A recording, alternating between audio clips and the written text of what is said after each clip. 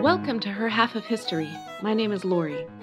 The current series is Women in Espionage, and this is episode 8.11, Noor Inayat Khan, a spy for Britain. Last week I told you about Lise de Bessac. She was technically British, but perfect to impersonate a single middle-aged French woman, because in every sense except the legal one, that's exactly what she was. She blended in. But she was only one of 39 lady spies sent in by the British Special Operations Executive, and one of the others had never blended in anywhere in her whole life. The story begins in India with a man named Hazrat Inayat Khan. He was a descendant of royalty, and in his youth he studied music and spirituality, learning from Hindus, Zoroastrians, Buddhists, and Sufi masters, which is where he found his home. Sufism is a mystic practice in Islam, concerned with finding the divine through personal experience with God and his love. Inayat became famous in India for his wisdom and music, but he felt called to spread it further. He toured the United States giving concerts and teaching. One of those who appreciated him was a girl from Iowa. Her family forbade her to marry him, but after his tour left for Europe, she snuck away and followed him. They married and continued to tour, which is how Noor Inayat Khan came to be born in Russia to an Indian father and an American mother on January 1st, 1914. 1914 wasn't a fabulous time to be in Russia, so the family moved to England to endure the First World War. Then a wealthy devotee bought the family a nice house near Paris, and the family lived there while Inayat traveled alone. But when he was home, he made an impression. His standards were very high. Every day he gave his children a virtue to work on. Patience, tolerance, forgiveness, something like that. In the evening they had to say what they had done to improve on that virtue, and if they had failed they devised their own punishment. One day Noor reported, "I wanted to be bad, but my goodness prevented me." Compassion was required. Honesty was required. Respect for all human beings of any race and any religion was required. High ideals and duty brought one to God. Her father said the essence of spirituality and mysticism is readiness to serve the person next to us. One should never let the self get in the way. The family was, shall we say, unusual, surrounded as they were by French Catholics. And then on a trip to India, Inayat caught pneumonia and died. Noor was 13 years old. With her father dead and her mother increasingly frail and possibly clinically depressed, Noor took over much of the running of the household. Duty and service came first, as she had been taught. But she also finished school, entered the Sorbonne, took music lessons from a woman who is still legendary in the music world, Nadia Boulanger, who also taught the great Leonard Bernstein, Aaron Copland, and Philip Glass. Noor played a very expensive harp and performed regularly with her siblings. She also wrote poetry and published a children's book on tales from India. She had a lengthy engagement which displeased her entire family. In 1939, she broke it off. She was tired of the family arguments, and anyway, who could be thinking about engagements with another war brewing? In 1940, the Germans broke through French defenses like a child toppling a tower of blocks, and soon most of northern France was running south. Noor and her brother Vilayat met to discuss what the Sufi response would be. The moral response, the one that involved compassion and forgiveness and respect for all lives, even the German ones. It wasn't easy. "If you counter violence with violence," Vilayat asked, "are you participating in the very violence you purport to oppose?" Back in India, Mahatma Gandhi was preaching passive resistance, even for German Jews. The rest of the world boggled at the idea, but he remained so firm that some accused him of anti-Semitism. The British imperialists certainly had a history of atrocities, but in the end they were more interested in exploitation than in extermination. So the slow and steady march of Indian passive resistance was able to prick their moral conscience into gear, albeit belatedly. It was by no means clear that Hitler even had a moral conscience. and his extermination policies were moving so fast that by the time a moral conscience made an appearance, if it ever did, all the Jews would be dead. Gandhi was right for India, Noor and Vilayat decided, but he was wrong about Europe. Right at our door, Vilayat argued, people are being tortured. How can one preach spiritual morality without participating in some sort of preventive action? Spirituality in action, that was the real teaching of our father. But there was no clear way to act in France. France was one massive exodus, and the Khans joined it as heartsick and afraid as all the others.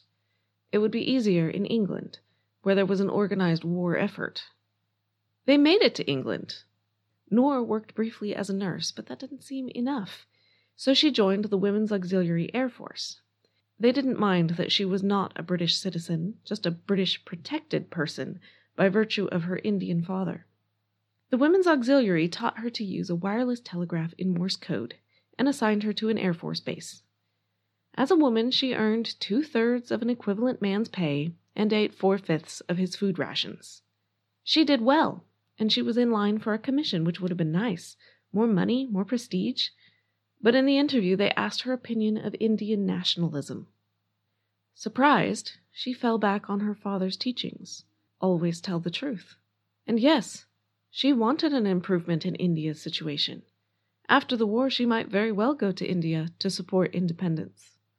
Noor went home, sure she would not get that commission. What she got instead was an invitation to a meeting with an official in the Special Operations Executive, or the SOE. Noor had never heard of it. Captain Selwyn Jepson was the man who had pushed for women as agents and won. He had interviewed Lise de Bessac, and now he interviewed Noor Inayat Khan. He was impressed. She was patient, tidy, and completely fluent in French language and culture. She was also dark-skinned by European standards and breathtakingly beautiful. She would be noticed wherever she went. But Jepson actually considered that an asset. One way to avoid detection was to be so unremarkable that no one noticed you. The other way was to reek of leisure and money. Even Germans were intimidated by rich people. Jepson was honest with her. "I have to decide whether I can risk your life," he said, "and you have to decide whether you're willing to risk it." The risks were staggeringly high for any agent, and highest of all for a radio operator. Last week you may have wondered, as I did, why Lise de Bessac wasn't trained as a radio operator, or why didn't they send one with her? It was because it took months, even years, to train them, and when they got behind enemy lines, their life expectancy was less than 6 weeks. The Germans were perfectly well equipped to pick up a radio signal. They had vans that drove around, listening with a range of 20 miles. And if 2 vans locked onto a signal, it was a simple bit of triangulation to pinpoint the source and nab the operator. Noor believed in service, in duty, in using every skill she had to help others. She knew how to send a signal on the wireless, and if the Allies needed that from her, then the self did not enter into it. She said yes. The SOE gave her a new wireless. This new version could be carried in a small suitcase. In good weather, it had a range of 500 miles. Paris to London, as the crow flies, was only 214 miles. Those were the good points.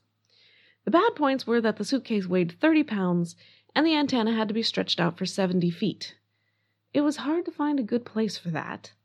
Agents often had to hang it in trees or tall grass, not knowing who might be watching them. Morse code was all about rhythm, tempo, cadence, and dexterity.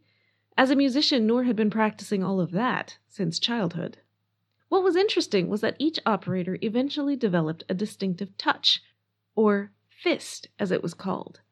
If you listened enough, you could tell one operator from another in the same way you can tell one singer from another. They just sounded different. That was important because it had already happened that the Germans captured an SOE radio and impersonated the agent to get information direct from London. So messages were not just in Morse code, they were also encrypted with other codes. And operators also got a security check, like misspelling every 10th word. If that word was correct after all, it was a clue that Germans were forcing the agent to send the message. The problem with all this was that operators sending messages were always both rushed and terrified. They made lots of mistakes. Sometimes so many mistakes that the SOE couldn't even figure out what the message was, much less who had sent it. Early on, the SOE had considered radio operation enough for one person to learn. But as they lost agent after agent, it became clear that operators had to protect themselves as well. So Noor learned how to disguise herself, how to choose a dead drop, how to shoot, how to read maps, how to detonate explosives. Her trainers thought her hardworking, earnest, unselfish, modest, shy, and timid. Admirable as a person, but not enough guts to be an agent.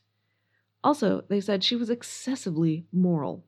If you asked her to do something that conflicted with her sense of what was right, like telling a lie, for example, it would cause an emotional crisis. The other part of Noor's training was to practice getting caught. At any point in the night, Noor might be roughly awoken, shouted at in German, blinded with lights, and peppered with angry questions. Her trainers were not impressed with her ability to cope with this. True, she didn't give much away, but she also trembled and shook and looked utterly terrified. And a real interrogation was likely to be worse. Much worse. All in all, they didn't recommend her. But the head of the SOE, Maurice Buckmaster, was desperate. On one report, a trainer commented that Noor was not overburdened with brains, and Buckmaster angrily crossed it out and wrote, "We don't want them overburdened with brains." Her French was perfect. Her telegraphy was perfect. Her loyalty and motivations were perfect. Buckmaster's top advisor was a woman named Vera Atkins, and she interviewed Noor to decide what to do with her. She told Noor that the real crime would be to go out and let her comrades down. She didn't have to go. She could back out. Noor said she was going. Her final examination was with Leo Marx, a man who said that he entered the exam with the intention of being detached and objective. He later wrote that after she walked in, he realized that the only thing likely to be detached was one, if not both, of my eyeballs. No one had mentioned Noor's extraordinary beauty. He grilled her hard, setting the bar so high he thought for sure she would fail. Instead, she encoded twice as many messages as he asked for. She was going to France. The France Noor returned to was not the one she had grown up in. The French were tired and underfed. Rations in Paris were the lowest in Europe. You got 120 grams of meat a month. That's just over a quarter pound, less than many Americans eat in just one fast food burger. This was supplemented with 50 grams of cheese per week, or about 2 of those mozzarella string cheese sticks. The amount of bread varied, but it wasn't large. Air raid sirens went off regularly, sometimes twice a day. The SOE and the resistance had sabotaged enough that Hitler was furious, and the country was now wallpapered with yellow signs that said, "All traitors working for the British will be shot. All male relatives of those traitors between the ages of 1 and 65 will be shot. All female relatives and children will be deported to Germany." These were not idle threats. The Nazis had been as good as their word, leading some section leaders such as Claude de Bessac to suspend sabotage in favor of simply stockpiling weapons against a D-Day that had already been years in the coming. On June 16, 1943, a pilot took Noor to Angers, France. She had not had time to learn to parachute, so she was taken all the way to the ground and handed a bicycle. She biked to a train station and rode into Paris. Her name was now Jeanne-Marie Régnier, or codename Madeleine. She was to find a man named Émile-Henri Gary, leader of her resistance cell. He would help her settle, after she had given him the correct passwords, of course. She also sent her first message to London, which simply said she had safely arrived. Gary gave his new operator a good meal and told her how to use her forged ration cards, but he wasn't happy. She looked young and scared, and she was sloppy. They found a piece of paper she had left lying around with her radio code on it. She had an alarming tendency to assume that people in general were fundamentally decent and good and would never betray her. And within days of her arrival, the Gestapo arrested all the other SOE agents in Paris, including André Borel, the woman who had parachuted in with Lise de Bessac. Her network, which had been so successful, shattered immediately. Noor was too new to be included in the deadly mop-up. The Gestapo didn't know about her, and she was now the only SOE radio operator in northern France. Buckmaster was desperate, but not a monster. He could not leave Noor out there, brand new and alone. He ordered her home. Noor disagreed. Her father had taught her not to turn her back on things that were hard. Life is a struggle, he had said, and we must be ready to struggle. She would stay, she insisted. She would rebuild the network from the ground up. To do it, she broke all the rules. She sent her radio messages alone. She was supposed to have a lookout. She needed help, so she contacted friends she knew from before the war. Definitely forbidden, as it broke her cover. She constantly changed her hair color and her address, rarely staying anywhere for more than a few nights. She had many close shaves. A routine stop and search found her radio. She said it was a film projector. The soldier didn't know what either looked like, so he let her go. Another time she arrived for a meeting with a contact. It was a trap, and she watched from hiding while the Gestapo threw her contact in a van and drove off. When she finally found an apartment of her own, her neighbors were all Nazis. And the apartment was too small to spread out her antenna, so she couldn't use it at home. But one night there was simply no time to get anywhere else, so she strung it in the trees by the building. A German officer saw and stopped her. Not to arrest her, but to ask if she needed help. Calmly, Noor said, "Yes, thank you." He hung it for her and bid her farewell. When she told a friend afterwards, he said the officer must have thought her radio was just for entertainment. Radios were forbidden, even for entertainment, but apparently that officer didn't care. Her friend told her not to go back to that apartment, but she did. The Gestapo's first inkling about Noor came in a raid where they found some notes signed Madeleine. The notes should not have existed. It was against regulations not to have destroyed them immediately. Their second inkling was worse. Noor had instructions to meet 2 Canadian agents flying in. The agents were real enough, but they got caught in a routine inspection on their way to Paris. They carried their instructions in their pocket, also against the rules. So the new agents Noor met were not Canadians, but Germans in disguise. Unbelievably, the Gestapo failed to tail her afterwards, but from then on they had a physical description of her. Noor didn't know, and she carried on. The information she was sending was critical. She sent lists of factories helping the German war effort. Within weeks they were sabotaged. She sent such good info about the Orly airport that bomber planes disabled it. She reached the 6-week lifespan for an operator, and the woman they had thought too timid for this job was still going strong. After 4 months, Noor finally agreed to return to England. She was exhausted. She was wearing down. The SOE's small planes came every time there was a clear night and a full moon. She was expected to meet one and get on. But she didn't. From the SOE's point of view, Noor's radio went dark for 10 days. Then she started up again, saying the old address was unsafe, but she had found a new one, which she sent. That sounded reasonable enough.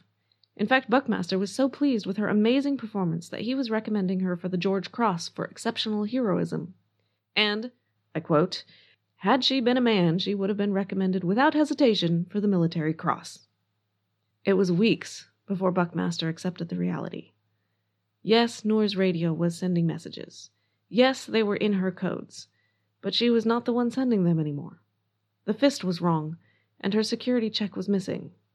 Also, she did not meet any of the planes, and nor did any of the handwritten letters she had previously been sending to her mother.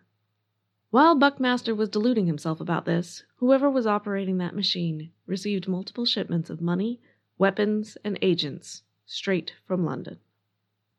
Months later, after D-Day, when the British entered France, many SOE agents came out of hiding and presented themselves. But Noor never reappeared. Vera Atkins, the woman who had told Noor that the crime would be to let her comrades down, took it upon herself to hunt for her missing agents. So did Vilayat, Noor's brother, and a friend, and it is by combining the stories of people they interviewed that we know the rest of Noor's story. Émile Gahy, Noor's first contact in Paris, had a sister. In October 1943, this woman told the Gestapo that for a price she could deliver an SOE agent. The Gestapo must have laughed, for the price she asked was only 1/10 of what they had paid other informants. She gave them Noor's current address, and they were waiting for her when she came home. They caught her radio as well, of course, and a notebook in which she had written in code and in plain English every message she had ever sent. She should not have kept such a notebook, because it gave the Nazis all the codes they needed to impersonate her. But even so, they were missing her security check, and of course her fist, which should have been enough to alarm London. There were mistakes all around. They took Noor to number 84 Avenue Foch, a fancy building in Paris that can still be visited today. Noor had been told to expect torture, so it was disconcerting when the interrogator Ernest Vogt offered her tea, biscuits, and a good dinner. Disconcerting was Vogt's basic technique. He quietly told her a great many details about the SOE, implying that he already knew everything anyway, so what was the point in lying to him?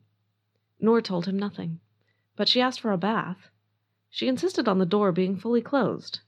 Vogt went to the next room, where he saw that Noor had climbed out the window and was balancing on a fifth-floor rain gutter that was already buckling under her weight. She meant to make it to the roof, but she could see that she would not make it. Reluctantly, she allowed Vogt to talk her back inside. Over weeks she was kept in a cell but brought out for Vogt's questions. I am relieved to say that there is no evidence that she faced torture, and she answered nothing of importance. What she did do was tap Morse code messages through the walls to her neighbors, and together they planned escape number 2. Her neighbor on one side got a screwdriver by way of volunteering to fix the cleaning lady's vacuum cleaner and failing to return all the tools. The 3 prisoners passed it between them with a dead drop in the bathroom. They used it to remove the bars on the skylights of their cells, and one night the 3 of them slipped out onto the roof. It was their bad luck that at that moment the air raid sirens went off. The Germans always checked on the prisoners when that happened, so they knew about the breakout within minutes. Desperately, Noor and the others jumped to a 3rd-floor balcony on the next building and broke through the glass to get inside. But it is not surprising that they were caught and marched back inside. Noor was asked for her word of honor that she would not try to escape again. Her trainers were right that she had a problem with lying, and she refused. So Vogt and his superior decided she was no longer worth their effort. They shipped her to Germany. As an agent and a confirmed escapee, Noor was considered dangerous, so she was kept in chains and in solitary confinement. One of the wardens liked to come in to discuss music, literature, Sufism, and Indian philosophy with her. What she thought of this, we'll never know. The days stretched to weeks and then months. Outside, the tide was turning. Hitler was beginning to lose, but Noor probably didn't know that. Until then, the Nazis had mostly kept agents alive, on the theory that they might be useful in the future. But eventually they realized there wasn't going to be any future for Nazi leaders, not unless maybe they could bury the evidence. On September 11th, 1944, after almost a year in prison, Noor was transferred along with 3 other captured agents.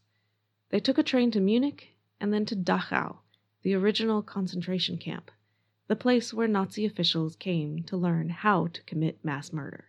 One of the women asked for a priest, but was told there weren't any. Apparently, the 1,200 priests confined in barracks 26, 28, and 30 didn't count. They spent one night there, and in the morning, they were shot. Noor wasn't a Christian, and maybe there truly wasn't a Sufi master to comfort her.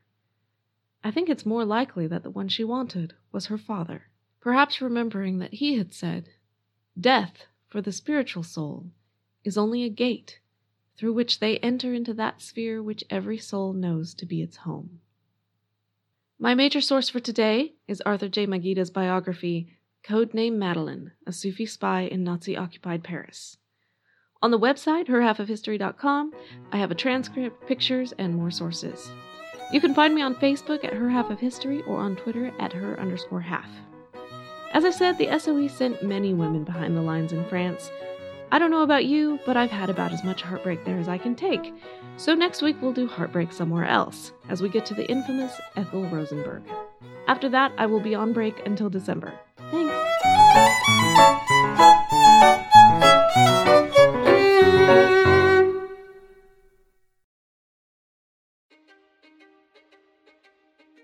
History is complicated.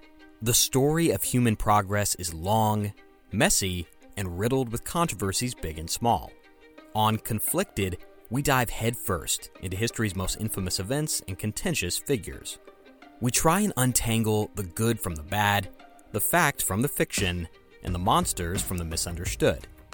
Was Genghis Khan a murderous butcher or a civic pioneer? Did the Allied powers go too far in firebombing the German city of Dresden at the twilight of World War II? And how did the Marquis de Sade acquire such a sinister reputation? And was any of it true? These are just a few of the tough questions we wrestle with and investigate on Conflicted. So if you love history or just enjoy a good story, please join me, your host, Zach Cornwell, for a fascinating new topic each and every month. Conflicted, a history podcast, is available on Spotify, Apple, or wherever else you get your podcasts. I hope to see you soon.